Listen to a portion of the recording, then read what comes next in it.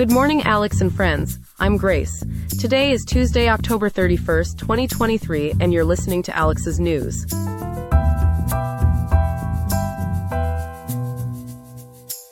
First off, shake out those Halloween costumes, because Riverside's weather today is looking spookily spectacular, with a high of 83.2 degrees and a low of 58.9. Now, onto our headlines. Turbulence in Washington as Biden's cabinet secretaries advocate for immediate aid to Israel and Ukraine, though a divided Congress may complicate matters. In healthcare news, 2024 is knocking at the door as we look at the challenges and opportunities for those enrolling in ACA health insurance. Switching gears to tech, key experts and global leaders gear up for a landmark AI safety summit with goals to address risks and sidestep potential harm. Finally, business news reveals Zegona Communications closing in on a mammoth €5 billion deal to seize a majority stake in Vodafone Spain. Plenty to get your teeth into on this Halloween edition of Alex's News.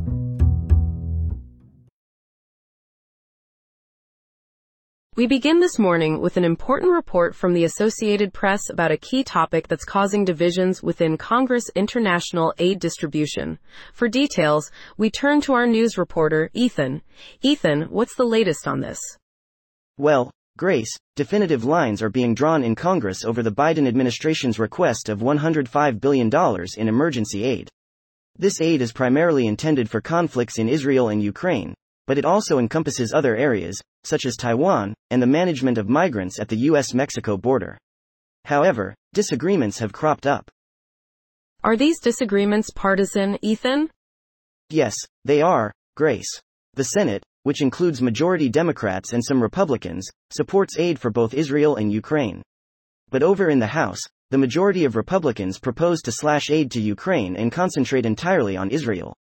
They're even considering rerouting funds meant for the Internal Revenue Service to support Israel, creating contrasting approaches and challenges to administering aid. Sounds like this could lead to significant implications, not just for the countries involved, but globally? Absolutely, Grace. The decisions made here could indeed ripple out to create a series of global implications, partly because the countries in question, particularly Israel and Ukraine, are strategically important in their respective regions. And how are top officials responding to this, Ethan? Well, Senate Appropriations Chairwoman Patty Murray and the panel's top Republican, Susan Collins, are attempting to bridge that divide within Congress. They're reportedly working on a bill that includes aid for both Israel and Ukraine as originally requested by President Biden. Also, Senate GOP leader Mitch McConnell is pushing for an integrated approach, advocating for the aid for Ukraine and Israel to be tied together, citing urgency. You mentioned opposition among some Senate Republicans earlier. Could this become a significant roadblock? Yes, there is a pocket of Senate Republicans that want to put brakes on the aid to Ukraine or stop it altogether. Some are even working on additional border security measures, likely trying to appeal more to their party. It's an effort that could either slow down or potentially halt aid to Ukraine. And what about the aid for Israel? Could we see progress there? The House could potentially pass the Israel aid by the end of this week, Grace. However, Democrats are voicing concerns over the idea of cutting funding for the Internal Revenue Service to provide this aid. This is such a complex issue, Ethan, and one we will definitely keep our eyes on as it unfolds. Thanks for that detailed report. Absolutely, Grace. It's my pleasure. And yes, as the Fort Worth Star-Telegram underscored, the contrasting approaches within Congress indeed display the challenges faced in passing the aid package and the potential global implications. The need for swift action is palpable, and we will certainly continue observing this important topic closely. Our second report this morning takes us into healthcare, specifically the 2024 Affordable Care Act open enrollment period. To demystify what we can expect, Chloe joins us with an in-depth analysis of the situation. Chloe, could you first give us an introduction to what's currently happening? Absolutely, Grace. So, the 2024 ACA open enrollment period brings both challenges and opportunities for those seeking health insurance coverage. While premiums for unsubsidized plans are rising, which could be a burden for some, but the temporary enhancement of subsidies courtesy of the Inflation Reduction Act could offer some financial help for the majority of marketplace shoppers. Now, with individuals losing Medicaid coverage potentially leading to an increase in enrollment, it's important that everyone affected is aware of their options. So, it's shaping up to be a quite dynamic enrollment period. Could you give us some insight into how insurer participation might impact the marketplaces? Absolutely, Grace. Insurer participation is expected to be more robust in 2024, which could potentially lead to more affordable and diverse plan options for consumers. It's expected that there would be more insurers entering new markets than exiting. State-level policy changes, such as Virginia's new enrollment platform and California's additional cost-sharing reduction subsidies, would also impact eligibility, costs, and enrollment methods. That sounds like there are many changes happening. What about the changes to the auto re-enrollment policy on healthcare.gov? What implications could this have? Good question, Grace. Changes to this policy will automatically move individuals currently enrolled in bronze plans to silver plans with lower deductibles and cost sharing, if the premium remains the same or lower. The idea here is to provide individuals with more comprehensive coverage while maintaining affordability. That should definitely make things easier for a few folks. On another note, what provisions does the new enrollment period provide for young adults? Well, Grace, young adults turning 26 in 2024 will now have until the next open enrollment period to transition from their parents' health insurance to their own plan. This allows them to have more time throughout this significant life transition. So with all these changes, premiums, insurer participation, state policies, and enrollment methods, how can individuals ensure they make the best decision for themselves? Yes, Grace, being informed is key. Individuals should be aware of their plan's network, ask questions, review their needs, and most importantly take advantage of available resources. With an automatic 60-day extension to submit proof of income, they would have ample time to gather the necessary documentation to ensure their eligibility for subsidies. Really insightful analysis, Chloe. The information might help our listeners in weighing their options and making informed decisions. Where did your sources of information come from? My information came from various sources, Grace. To name a couple, healthinsurance.org provided tips for navigating the 2024 ACA enrollment season, while the Kaiser Family Foundation reported on 5 changes to watch out for in the 2024 ACA marketplace's open enrollment. Thanks for gathering all this information for us, Chloe. This has been most informative. My pleasure, Grace. I think it's important that everyone stays informed as the 2024 ACA open enrollment period approaches. Story 3 today is a comprehensive update on the world of artificial intelligence, courtesy of the Financial Times and The Guardian. From increased fears about safety and ethics to revolutionary advancements in the AI sector, it seems that there's much on the plate for the global leaders and experts in the field. Let's bring in Ethan, our resident AI specialist correspondent. Ethan, let's start with the big event, this historic summit at Bletchley Park. It is indeed a significant event, Grace. Set to take place in the very location where key cryptography work took place during World War II, the summit is scheduled to delve into the risks presented by unrestricted AI development, and more importantly, how to address these issues. We're expecting insightful discussions from a cross-section of world leaders, tech giants and experts in the field. To name a few, Elon Musk, UK Prime Minister Rishi Sunak, US Vice President Kamala Harris, and European Commission President Ursula von der Leyen are all set to participate. A few missing figures though, Biden, Macron, Trudeau. That's right. Not everyone is attending. Given the increasing importance of AI in our society, their absence is certainly noticeable. So, one of the main items on the agenda involves frontier AI systems. Can you break that down for us? Without going too technical, frontier AI systems essentially represent the future of AI, models so capable they could match or even surpass today's most advanced AI.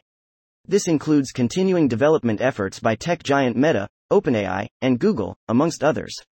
With these advancements comes the need to guarantee that these models have been rigorously examined and monitored to avoid any possibility of harm. What are the potential outcomes of this summit, Ethan? While the summit isn't expected to finalize a rigid regulatory body, the primary objective is to establish a consensus on these risks and propose strategies to keep them in check. There's an anticipation that commitments could be secured, possibly slowing the development of frontier AI models. UK's Prime Minister Rishi Sunak also has plans to assemble a smaller team to focus on AI safety standards. And then there's the regulatory perspective, with the US, G7 countries, and even individual nations tightening their stance. That's right. Recent events underline how high the stakes are. President Biden issued an executive order on AI, requiring developers to share safety test results with the U.S. government. The G7 implemented guiding principles for responsible AI development, but enforcing them might present challenges. Many countries, including Canada, the US, China, Brazil, and Japan, have established their own regulations. India, as the Council Chair of the Global Partnership on Artificial Intelligence, is also pushing for more regulation. Lastly, with all these issues at play, what's the stand of UK government on global regulation? The UK seems hesitant, as of now, to commit fully to a global regulatory body. However, they are organizing an AI summit of their own to address the long-term risks. Nonetheless, the Financial Times continues to stress on the need for regulations. Absolutely, Grace. It emphasizes that despite differing opinions, governments globally must establish rules and limits for AI development. Such regulations would not only protect citizens against adverse impacts of AI but also provide guidance to the industry. Thank you, Ethan, for that deep dive into the AI world, where safety, ethics, and advancements all are part of the balancing act.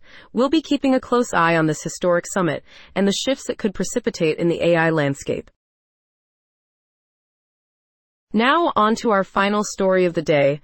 Chloe is here to give us an in-depth analysis on an exciting development in the telecommunication industry. Chloe, what's going on? Well, Grace, Zegona Communications, a European telecommunications investment firm, is reportedly close to securing a deal to purchase a majority stake in Vodafone Spain. According to Total Telecom, the deal is estimated to be worth more than €5 billion. Now, Chloe, what will this mean for Vodafone? It looks like it will be a significant boost for Vodafone. As mentioned in the Reuters report, Vodafone has found it challenging to secure a foothold in the competitive Spanish market. The source also suggests Vodafone's intention is to refocus on markets where they have a better structure and adequate local scale. So, could this be a game changer in the telecoms market, especially for Vodafone Spain? Exactly, Grace. This deal will allow Vodafone to allocate more resources to their core markets. The Wall Street Journal reports this sale will help drive down Vodafone's debt, which has been a significant company focus.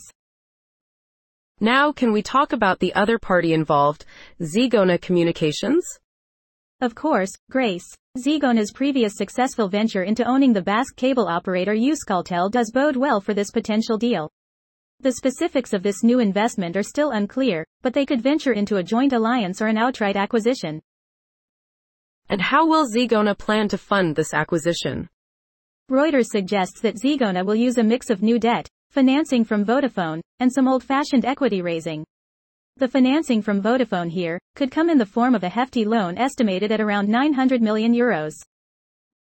What are the possible implications of this deal on the Spanish telecommunications market?